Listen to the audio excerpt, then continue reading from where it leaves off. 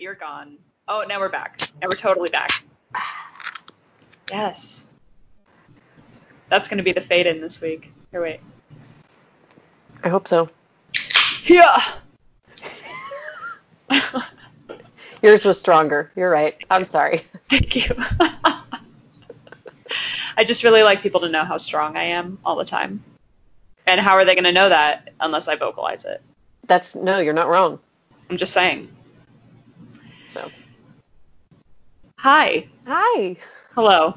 Hi.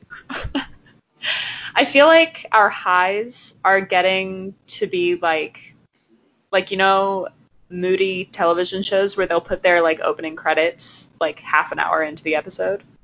That throws me every single time because I'm in the story. I'm paying attention, and then you're like, now it's time for the credits. I'm like, how long have I been watching? Yeah, it does. It always makes me feel like I'm very stoned when that happens. Because then I'm like, oh, was this only like 5 minutes and it just felt like an eternity? Like, no, okay, we're like 40 minutes into this episode.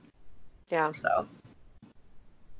So if you're listening and you create TV shows like that, stop doing that. Stop doing it. Just give us the credits at the beginning. It's obnoxious. And then let us sink into the story. Cold opens, great. Classic. Great. Love them. It. But don't give us a 25-minute dramatic open. How dare you do that to us? It's too much. So glad that people who have control over these things listen to our podcast so adamantly. Exclusively. Those are the only people that listen to our podcast. And they're all British. Do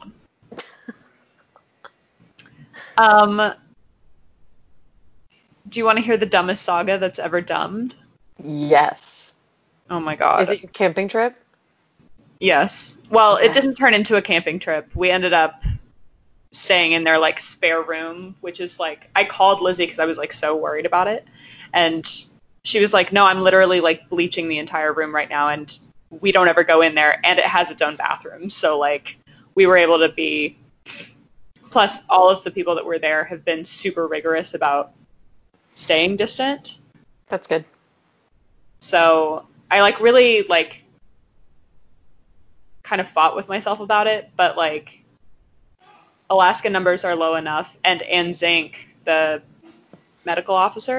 chief medical officer, she came out and was like, hey, so we're at the point, if you have a group of friends that you know has been as rigorously following social distancing rules as you have been, we're at the point where we can probably safely start combining bubbles. And so she called it the double bubble. Which is cute. Oh my gosh. Okay, keep going. So that's what we ended up doing this weekend, and it has stressed me out, so I will probably now self-isolate for a while, just to make sure. But I'm sure that it's fine. I mean, yeah. I think we're at the point to where that's going to start happening with or without us. And like Evan's telework is up next week. You know, there's only so much longer that we can totally stay home. So we have to start kind of figuring out ways to move forward, despite that being really scary to me. Yeah, no, I totally get that. It stresses me out a lot. But that's something that they're talking about implementing in our next phase, is like groups of up to 10 people that have all been dutifully and rigorously, staying home and staying smart and all of that stuff. So I'm really excited, and I'm like, I've got my 10 people. Yeah. Or I guess 8 people outside of us. Like I know who we're hanging out with, and but that's still part of the way through June before we're gonna get there. Yeah. But there happens to be a garbage little dive bar, like a couple blocks from our apartment that we go to all the time, and it's called Double Bubble. Cute. Amazing. It's really trashy. I was recognized in there once by the guys that run the liquor store as Box Wine Girl. So, hey, really there you go. I mean, I'm basically a celebrity in my neighborhood.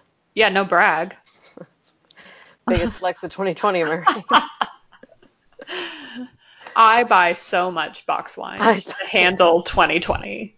No brag. It's fine. Yeah, so we didn't end up camping, partially because it was shitty outside. And we had Lizzie is just as risk averse as we are, so that made me feel good too, that she like we walked in and her whole house smelled like bleach. I was like, dude, we're gonna get like less brain damage on this. And she was like, I don't give a shit. She's like, at I don't least care. You won't get the corona. So like that made me feel better too. And everyone's been working from home. Like this is just, I mean, I'm just vocalizing my justifications because it took so much justification on my part to be like, okay, but like. No, I understand. Anyway, I will probably cut lots of that out. But Fiona saw me open my phone on Saturday, and she was like, do you have a 6-digit passcode? And I was like, yeah, just mostly because I don't know how to change it to a 4-digit one. And she was like, oh, here, I'll show you how. And so she like took me to the page to change my passcode. And I was a couple White Claws in, and I didn't realize that I was actually going to be changing it if I typed in numbers. So I typed in numbers and then promptly forgot what they were. Sure. And then kept being like, oh, well, I can probably guess what they were. so that I locked myself out of my iPhone. And so then yesterday we get home and my computer is too old that it no longer recognizes iTunes. So I couldn't plug it into iTunes to reset it. So then we tried to plug it into Evan's new computer, and it was trying to send me a verification code that I couldn't open because I was locked out of my iPhone. So we finally called Apple, and this perfect, lovely human answered the phone, and she was so nice and so funny. And I was like, she was like, oh, so like, what can I help you with? And I was like, so, it turns out that I'm real dumb. And I put in random numbers as a passcode and then obviously couldn't remember those numbers and then tried to guess them and shockingly got it wrong. And she just kind of laughed and was like, is your phone disabled? And I was like, yeah, it is. Sure is. And also my computer is too old.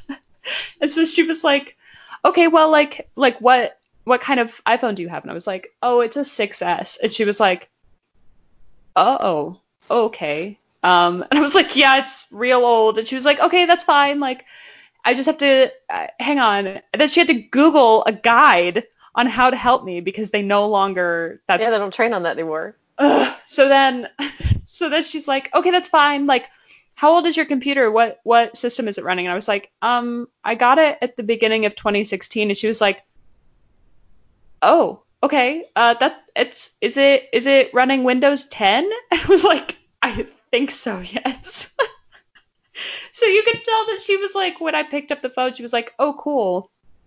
I'm going to talk to a young person who understands technology. Oh, no. And then, oh, no. And then immediately was like, oh, no, this is a 95-year-old woman with the voice of a 27-year-old. It's great. It's fine. So long story short, Kiana at the Apple store saved my life. Babe of the week. Babe of my life. And so Evan and I were like trying to, he was perfect and was like, I'm going to help you out through this. Cause I was literally laying on the floor. I was laying on the floor, crying, laughing, talking about how I was too stupid to have a job and that I should just quit my job and burn my degree because it was a sham. And just like the only thing that I was smart enough to do is like stand in a field. And he was like, no, it's fine. You're beautiful and talented and very smart.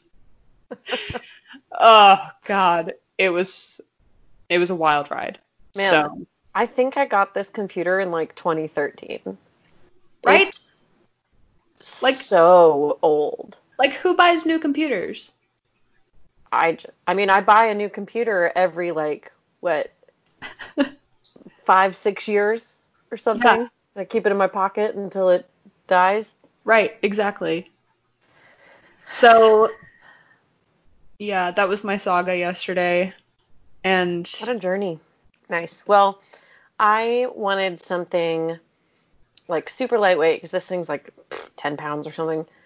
I wanted just like a, you know, I don't need it for a lot. Just like web browsing, Google Docs, Yeah. like the basic stuff. And so I found this $250,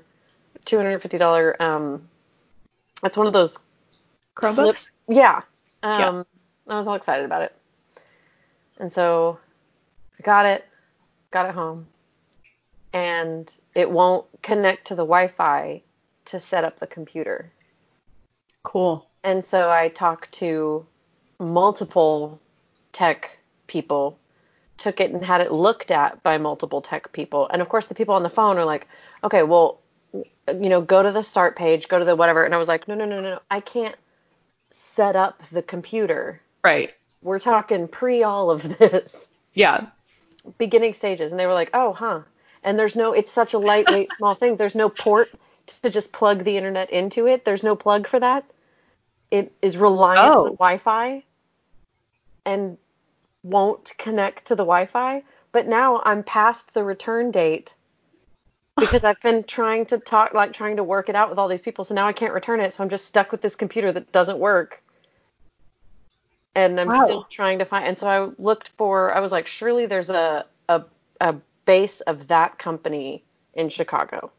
Yeah. And so I can take it in and they can work on it.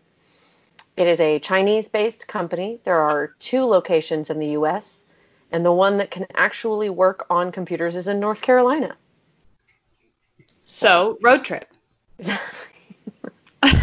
Totally worth it to make. That's all that I'm hearing. It's just the most irritating thing in the world because I want it to work so badly, and I want to stop using this gargantuan behemoth of a piece of crap. But I cannot. Wow. So don't get a Lenovo, is what I'm saying. Okay. That's good to know. Yep. That's good to Lenovo. No. Nope. Get out. That really got away from me. Get out. You know what? Just for that, welcome to Babe Town. I hate you. I was going to say, you know what I say to that? And then I got distracted by a shitty pun. Oh. It's the worst day of my life. Thank you. You're welcome. I feel thanked. I appreciate it. Really...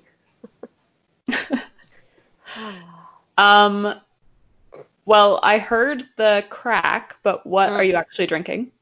I am drinking a Paloma beer. How cool is that label? That's an adorable label. It's a grapefruit saison, and it's just the best. It was a limited release, so we went out and got some. Fancy. Before they ran out. It's just so good. Wow. What are you drinking? I am drinking a Purberer. I figure I'm just going to add more. Stop adding letters.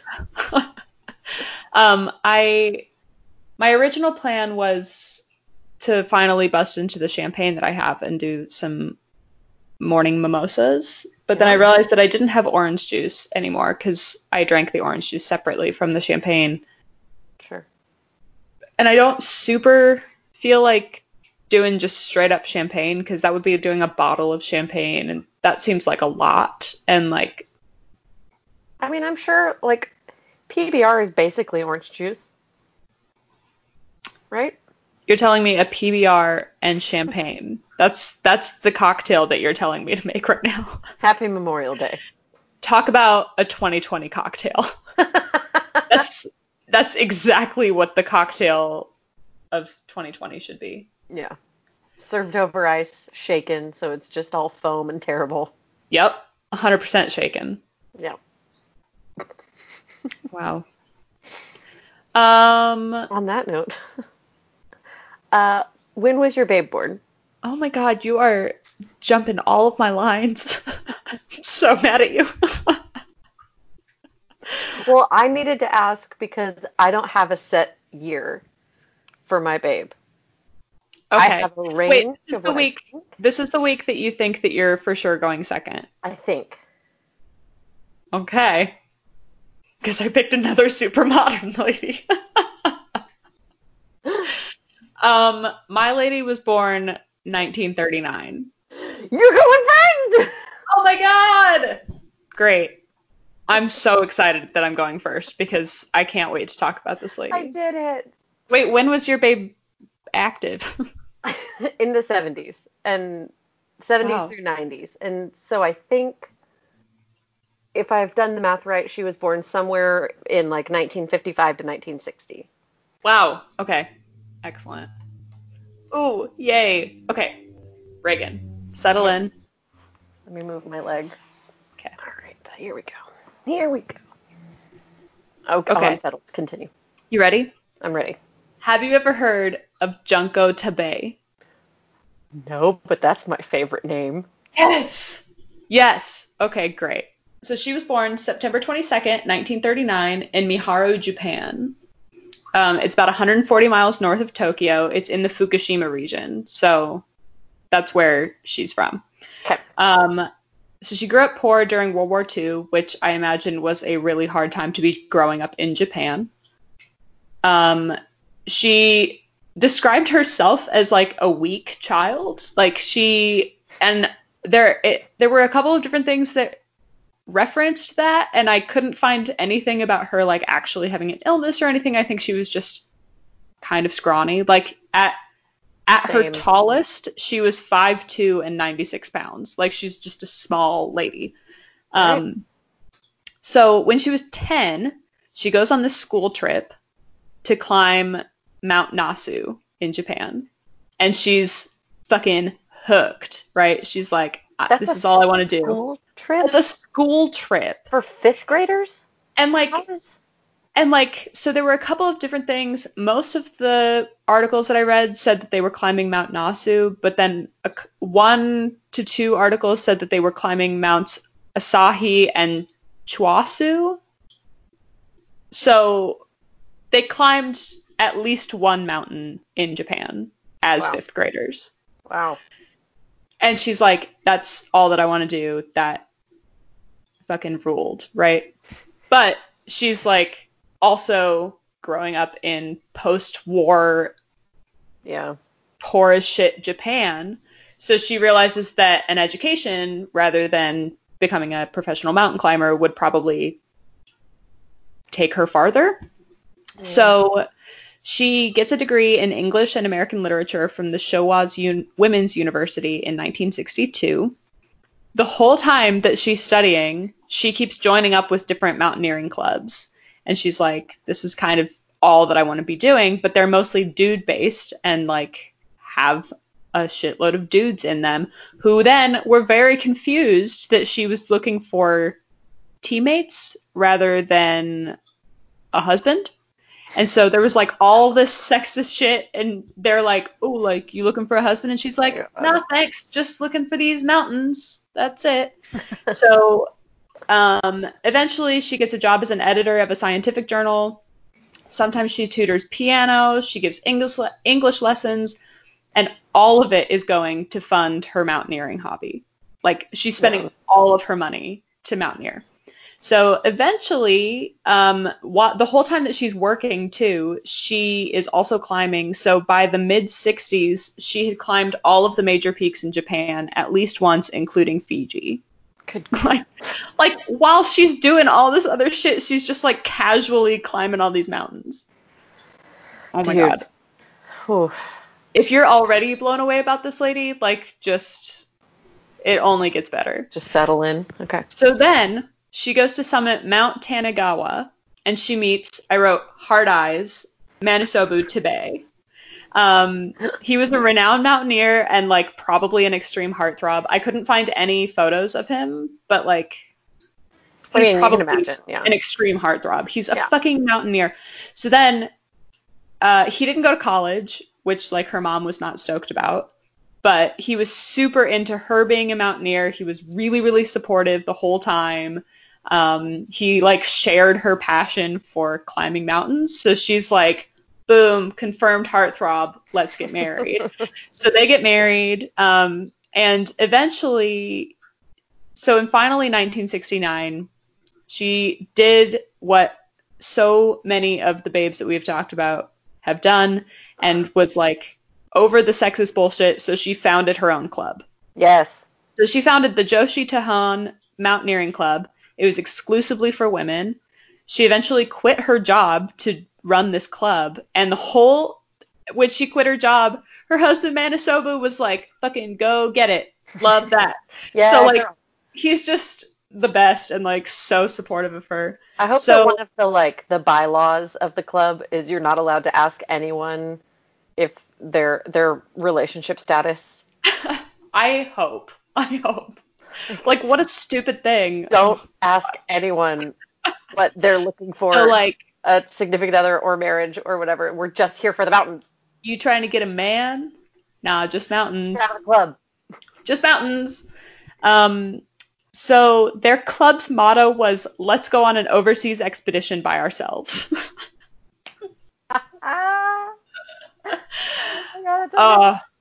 I'm such a fan. So it's all women, and like basically immediately she starts leading them on expeditions like around the world. So in an interview with the Japanese Times, she says, quote, back in the 1970s Japan, it was still widely considered that men were the ones to work outside and women should just stay at home. Even women who had jobs, they were asked just to serve tea. So it was unthinkable for them to be promoted in their workplaces. And she's like, that shit sucks. So we're going to go break records as women on mountains. So, the one bummer is that because it was such an unconventional group, they had lots of trouble finding consistent funding, which sucks because mountaineering is a real expensive hobby. She said, quote, we were told we should be raising children instead while they were looking for funding. Yeah. So the Joshi Tahan's first expedition was to summit Annapurna 3 in Nepal. That's their first expedition, is like, let's go to Nepal and summit mountains. On this expedition, they had lots and lots of shit happen. It was so cold that like the film in their cameras kept breaking. Whoa. Yeah. They suffered from altitude sickness, so they were going a lot slower than they had originally planned. And the gear was like 1970s heavy bullshit. So they're like trying to lug huge things up the mountain. Eventually, they did reach the mountaintop, and they made history in many ways. It was the first woman-only ascent. It was only the second ascent of Annapurna 3 ever, and they had taken their own path. They didn't follow the actual path that the previous ascent had done. They forged their own path.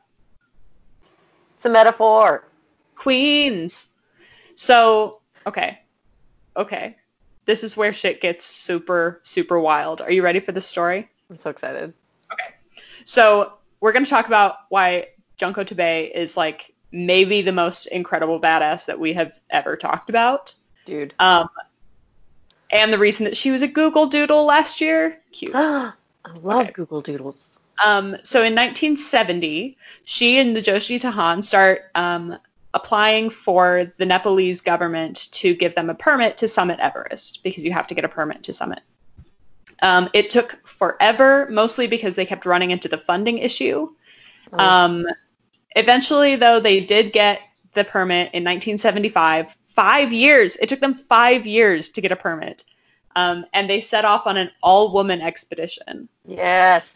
So there were 15 women in the actual expedition, and then they had 6 Sherpa guides. Eventually, they stop to make camp, and while they are camped, they get hit with a 9,000-foot avalanche. And their camp is buried for 3 days. Nope. And no one died. Whoa. No one died. So obviously, they had to stop and rest for a real long time, but Junko is like, I'm not fucking giving up. It's taken us 5 years to get this. Yeah. So she and her Sherpa Aang Shirshing plowed on alone. They're like, yep, we're going to go. Dude. BRB. So just below the peak, they come across a ridge line that was so sharp, it had 15,000-foot drops on either side of it. Nope. And was like, nope. like the width of a person. Like one wrong step and you are gone. So apparently it's the boundary between Nepal and Tibet, fun fact, is this ridgeline. So Junko said later, quote, "I had no idea I would have to face that, even though I'd read all of the accounts of previous expeditions. I got so angry at the previous climbers who hadn't warned me about that knife edge traverse in their expedition records." Which I could just imagine, like, getting there and being like, what the fuck? Like, come on, you guys. How did you forget about this? I love that she's just like, oh my God, this should not have been a surprise. It didn't stop her, though. She talks about she's never been so tense as when she was walking that ridgeline, which, like, yeah, probably. She and Aang summited Everest on May 16th, 1975.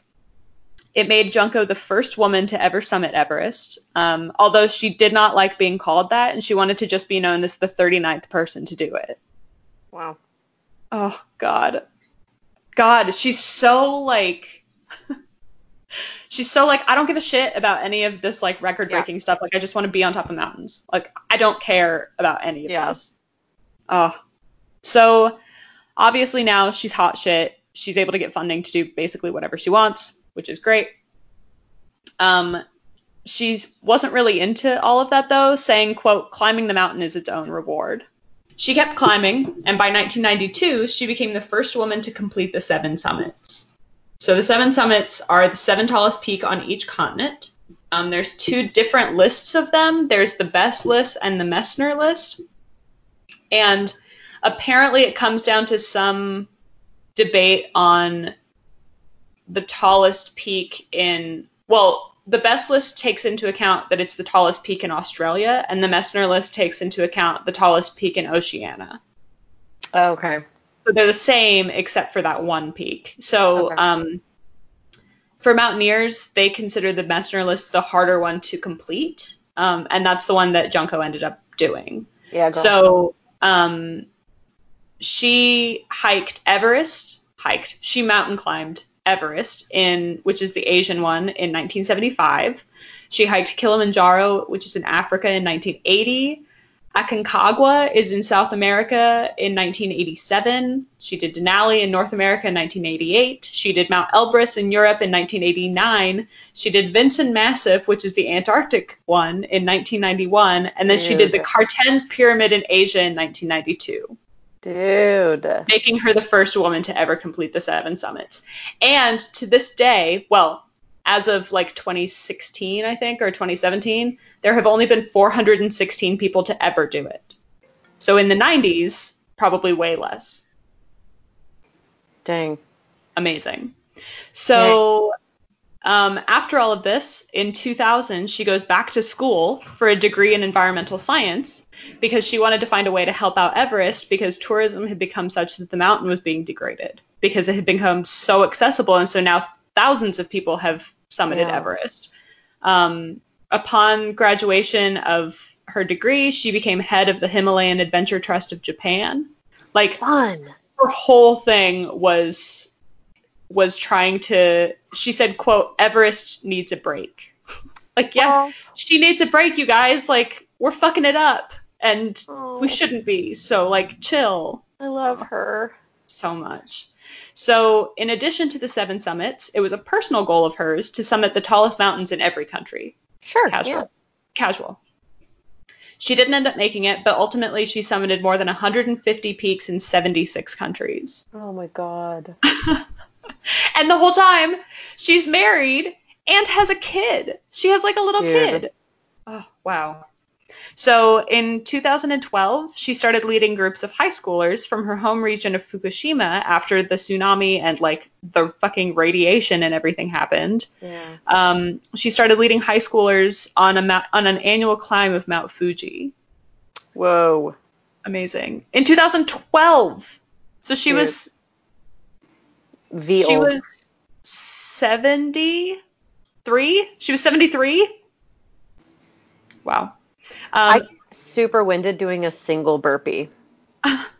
And like, I just don't This lady, in 2012, the same year that she started leading groups of high schoolers, she was diagnosed with peritoneal cancer, but it didn't stop her. So she led that annual hike for 4 years. Oh my God. With cancer. And in 2016, she only made it halfway, but she encouraged her students to keep going by saying, quote, "Even if it's hard, you can reach Japan's highest peak if you climb step by step." Oh. That was in July, and she died of her cancer in November. Dude. Yeah, she was 77. Dude. Yeah. Wow. Like, she just did not ever stop. Yeah. Hiked literally up until the end of her life. That's so crazy. So crazy. I wonder how many times in her hikes she felt discouraged or tired or whatever, and she like reminded herself like, I can do this. It's just step by step, you know? Like that guaranteed had to have been like all her the time. Mantra. Like, nope, it's just a couple more steps, and then we'll be closer. And then then a couple steps. Oh man. Wow. The stuff she's seen, that's got to be so cool. The views alone. Yeah. But then also, like, I was thinking about this too while I was doing it. Is like, okay, well, she didn't only climb those peaks in 76 countries. Like, that takes so much effort and planning that she spent weeks in those countries. Yeah. So she like got to see so many different cultures and meet so many different people and like, man, experience the entire world. That's so cool. So cool. We should become mountaineers. Want to?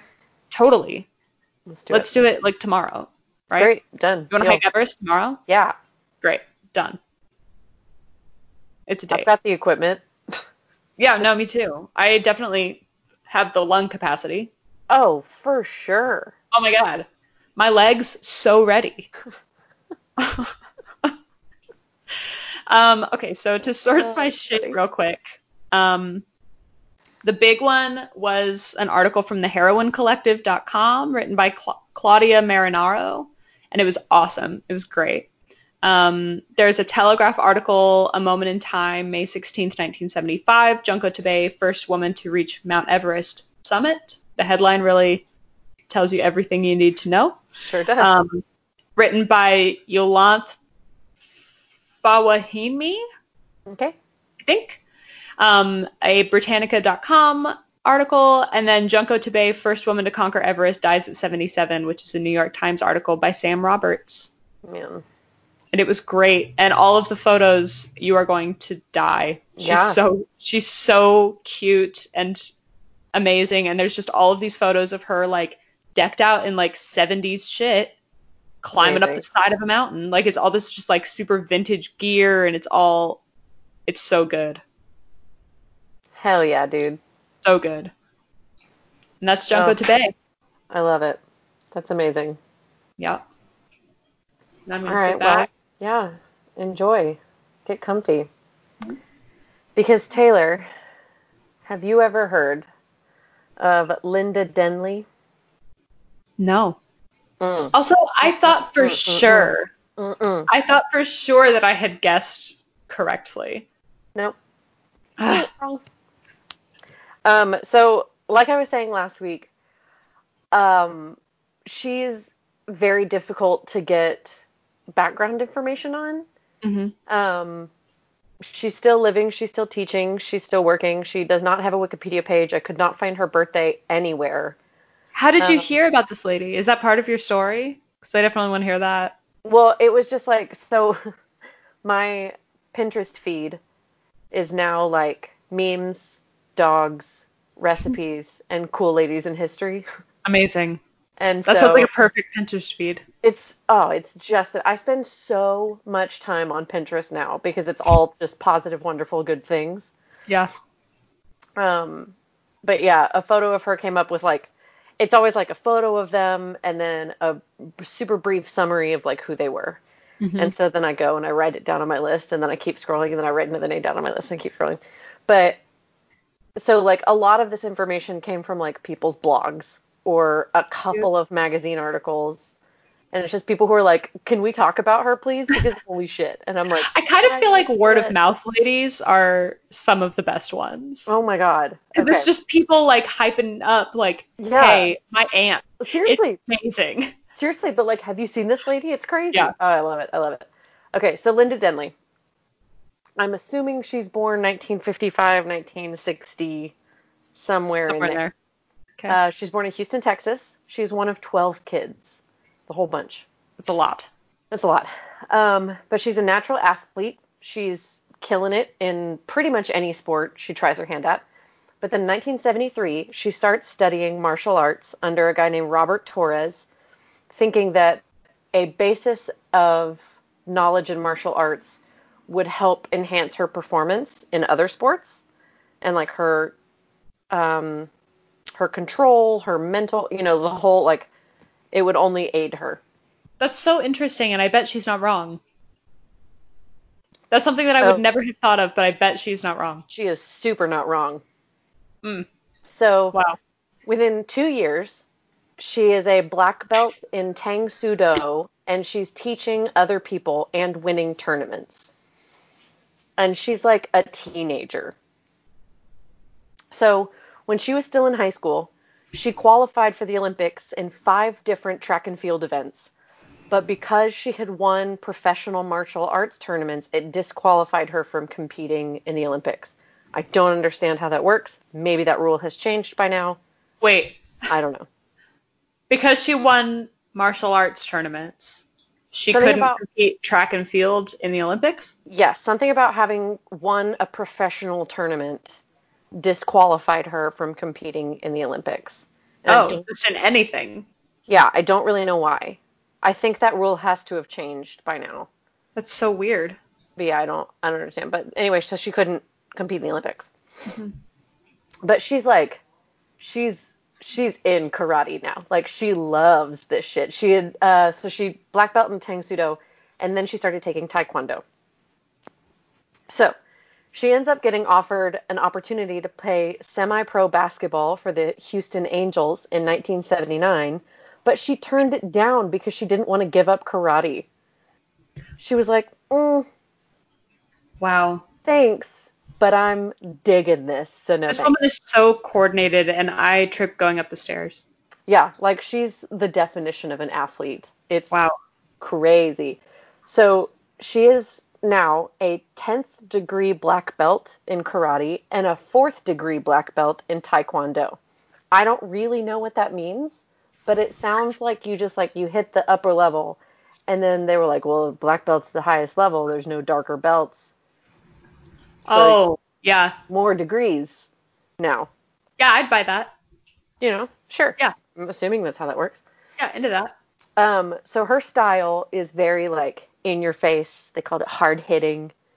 And so a bunch of women start to not want to fight her because she hits so hard and she's so aggressive. So naturally, she becomes known as the Texas Terror. Yes. Which, I love that nickname so much. Okay, so this next story, it came from an article that this guy wrote who was a part of this group, but I could not find it again. It was like an article that I read in my initial, like, who is this person? And then I didn't actually write anything down. It was just like my initial read through or whatever. Yeah. So then when I went back to, like, actually write up my everything, I could not find this article anywhere. So a lot of this it's just my memory of this guy's story, but it's so cool I had to tell it. Okay. So there was this, like, essentially a fight club situation in Texas where a group of people in martial arts would get together, and there was always someone kind of, like, overseeing, I guess, but none of it was official in any way. There wasn't any, like, weight restrictions or, gender restrictions. Like, whoever could fight whoever. They just wanted to do their martial arts bits and train with each other and fight with each other, whatever. Yeah. So this dude shows up one day bragging his ass off about how he's the best and, like, nobody can take him down and he's so good and blah, blah, blah. He's never been there before. He's some new dude. And she's like, okay, I'll fight you. And he throws a hissy fit because he doesn't want to fight a girl. And he's like, I would kill her. Like, there's no way. You can't make me fight a fucking girl. You know, blah, blah, blah, blah, just going off. So somehow the person organizing it is like, no, it's okay. Like, you know, fight Linda, blah, blah, blah, blah, blah. So somehow someone convinces him to fight her. And she kicked the shit out of him. Amazing. To the point where he's like begging for them and like calling for it to stop because he was like, she's hitting me too hard. She just destroyed him. Wow. So he never went back to that group, and Linda is my hero forever. So in 1988, she joined the Atlanta World Professional Karate Team and started touring the world, fighting, being on the cover of magazines and newspapers and TVs and stuff. So then she starts working with Jackie Chan and Chuck Norris in their movies as background fighters. And apparently Chuck Norris was a huge fan and loved working with her. So he got her to be in the Christmas episode of Walker, Texas Ranger. Oh my God. I am determined to find it. That's one of my favorite facts that we've ever had on this show. Yeah. Chuck Norris, it was like, Norris got her to do an episode of Walker because he really just loved working with her. And it was like, Walker, Texas Ranger? What? I'm sorry. Are you talking about WTR? You mean the WTR? Yeah, pretty much. But around that time, she was named one of the greatest female fighters of all time. I love her so much. I love that that's a category. Yeah. I'm very into that. Yeah, female fighters, man. So she starts using her teaching platform to encourage kids away from drugs and towards inner strength. I love her. She encourages them to become black belts in every area of life, not just karate, which is just the cutest thing in the universe. I'm going to get that tattooed onto my face. Please do. I'm going to get it tattooed onto my face backwards so that when I look in the mirror, I can be a black belt in every... Like, the fiercest... The Texas Terror is encouraging kids to be like, be a black belt in school, you know? Oh my God. I just picture like some nerdy little like 6-year-old that's taking karate lessons from her being like, I'm going to be a black belt in spelling. Yeah. Seriously though. Oh. One of them's been fighting with their sibling and she's like, you know what? You can be a black belt in being a big brother or something. And they're like, yeah. They're like, yeah, I fucking can. Super fucking can. Wow. So in the magazine Black Belt, she wrote her own biographical section called The Lady is a Fighter. And she wrote, quote, I approached every fight with the same attitude. I never underestimated anyone. As the number 1 ranked fighter, I had everything to lose and nothing to gain. I never had any particular strategy other than to win. I had to win. If one of my techniques worked during a fight, I didn't stop using it until my opponent figured out how to stop it. Smart. Dude. Wow. Yeah. So she's rated number 1 in karate from 1973 to 1996. Whoa. Yeah. She went 9 years without losing a fight. Wow. And 7 of those years, for 7 years, no one got a point on her. She just... That's insane. Destroyed people. Effortlessly, apparently. It's crazy. Okay, so... Wow. A bunch of different competitions. The Battle of Atlanta, she won 11 times. The U.S. Open, she won 9 times. The U.S. Capitol Classic, she won 9 times. Long Beach Internationals 4 times. Diamond Nationals 3 times. She was the first woman inducted into the Black Belt Hall of Fame in 1980 and has been named Competitor of the Year by multiple different Hall of Fame organizations. She was then named Instructor of the Year and a living legend. I love named a living legend. Yes. Because what the fuck? They're like, listen, you probably know this, but just in case you don't, you're a fucking legend. Like, what? Wow. Yeah. She is still teaching full-time in Houston. She still travels the U.S. giving seminars and promoting competitions. She teaches Sunday school at her local Baptist church. She teaches private nutrition and plays in an amateur basketball league where I bet she just destroys people. And she says that she is, quote, single and 21 and holding. I love her so much. So much.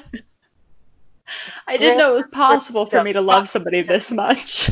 I mean, yeah, it's deep. My love is so deep. Wow. And also a little bit my fear. But, you know, like... What if she listens to this episode and then she contacts us and then adopts us? I couldn't, I mean... Whew. Oh, buddy. I think I'm going to end up tattooing on my forehead 21 and holding. Yeah. 100%. Dude. Yeah, so that's Grandmaster Linda Denley. Crushing it. Fully obsessed. Me too. To quickly source my shit. Marianne's Cool Blog of Ladies.com. Seriously. Rob Trujillo's blog called Cute. Black is Beautiful. The Wu Chic Do blog.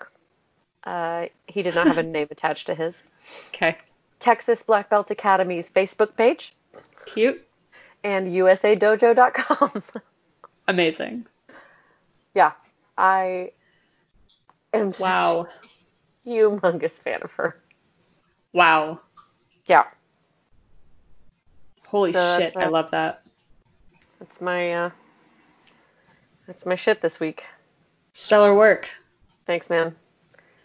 I feel motivated and at the same time very weak.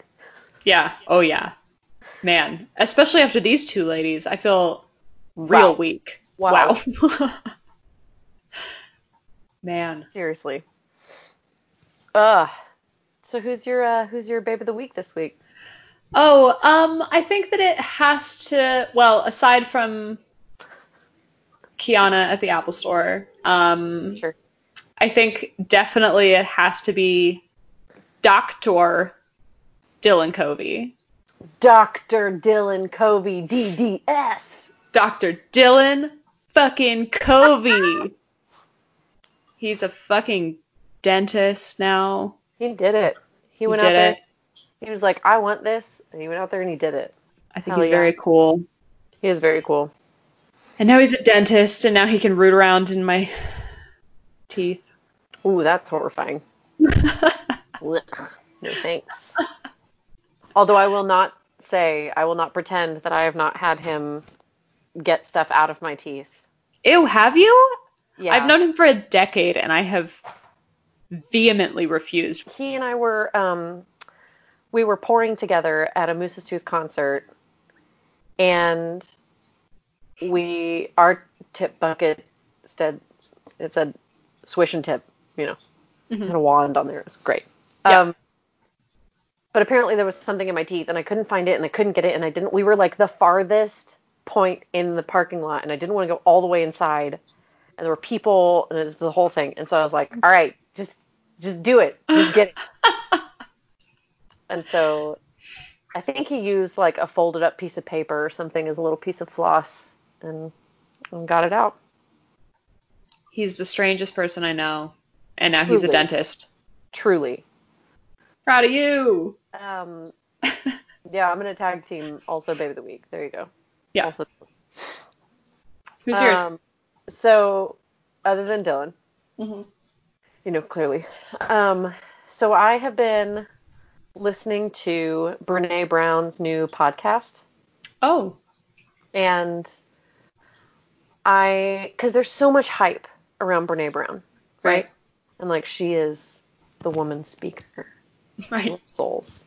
And I was like, man, we're going to crack me open like an egg. Let's figure this out, you know? And I was really excited. And there are some that, like, most of it, I'm like, yep, I feel that. Yep, been there. Wow, that's what that's called. Okay, cool. Other people feel this, and it's great. And there are some things that I'm like, that doesn't super resonate with me, but I'm sure it does with somebody, whatever. Yeah. So overall, it's been interesting and, I enjoy it. But there's one episode that everybody in the universe needs to go listen to. And she interviews, so the podcast is called Unlocking Us. And she, in one episode, interviews Tarana Burke, who's the starter of the Me Too movement. Okay. And so she just interviews her about, like, why she started it and what it is. And it's, I mean, it blew my mind. Like, just listening to Tarana talk about her passion for women and women, like, I'm not going to articulate this correctly even a little bit. Everybody just go listen to the episode. It's called Tarana Burke and Brene on Being Heard and Seen is the name of the episode. Man. Dude, it's so good. I was doing a crossword while I was listening to it, and I realized that I had put my pen down and was just listening intently for like 20 minutes.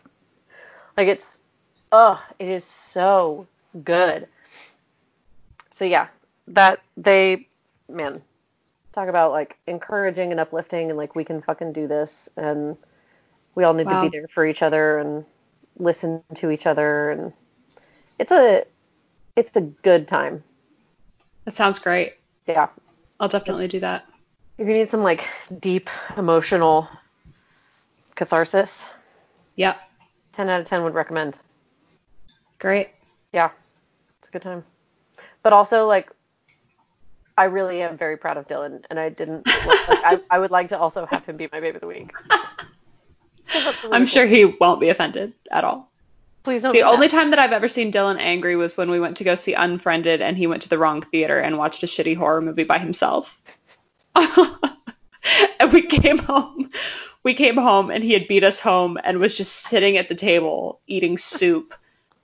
And we were like, "Hey, buddy, sorry about that." And he was like, "It's fine." And then just went to bed. It's the only time I've ever seen him mad. And I was like, man, this is terrible. I think and it's not even like real mad. Yeah. The only like kind of mad I've seen Dylan mad is like his road rage. Oh. But that's Covey road rage is a beautiful thing to watch. It's so fun. It's so fun. Because my road rage is like, I'm going to eat you and then spit you into a dumpster and then mail it to your mom. And Dylan's is like, I'm going to step on a sandwich that you eat at lunch.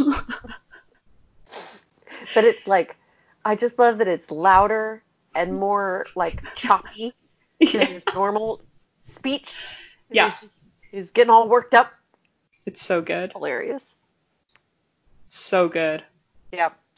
Wow. Yep. Another one. Speaking of emotional catharsis, am I right? You're not wrong. Whew. I'm exhausted. Well, now that we're out of cutout land, thanks for listening, guys. A smooth, seamless transition. Seamless. That's us. That's our middle name. That I do. Yep. Babe Seamless Town. Babe Seamless Town. But seriously, thank you for listening. Thanks for like being with us in this strange and unique way in these weird times. It's really nice to like keep doing this. Yeah, to have people and have encouragement in these badass ladies. Yup. Oh man, I feel so encouraged. I want to go climb 1,000 mountains and then do karate on top of all of them. Yes. That's all I want to do. Go do karate on top of the mountains. Oh, love it. Yeah. Incredible. I hope there's a movie about both of these. You know what? I hope there's a movie about all of these women. Someday, honestly. But like especially these two. Especially these guys. You should go watch the little Google Doodle because it's adorable. I will. I absolutely will. So cute. Also, there's a bunch of YouTube videos of Linda if you want to watch her just kicking the shit out of people. Yes, please. It's very encouraging. That's all that I want to watch. Yeah. But anyway, thank you for listening. We're Babe Town. Good night. No. What if that's how we start doing our sign-offs? We just don't sign off. We just turn off the recording. Because we just can't handle it. It's impossible to make it seamless. It's fine. Whatever. Pressure. It's brand now. Rolling with it. It is. Owning it. For sure. Well, I love you. I love you too, dude. Text me throughout today, because I want it very much. Okay. I can do that. Can't wait. Big fan of this. Thank you for... I think about this a lot. Like, thank you for inviting me to be a part of this. This was a great idea, and I love that it was not my idea, but I get to do it anyway. I feel like I super lucked into this role, and it's the best. No, I'm real into it. Me too. It's so fun. What I'm trying to say is I love you. I love you. I love this. So much. Everybody listening, I love you too. Yeah. Y'all are the best. Yeah. I love you. I love you too. Have a good day. I'll text you later. Please do. I will. Bye.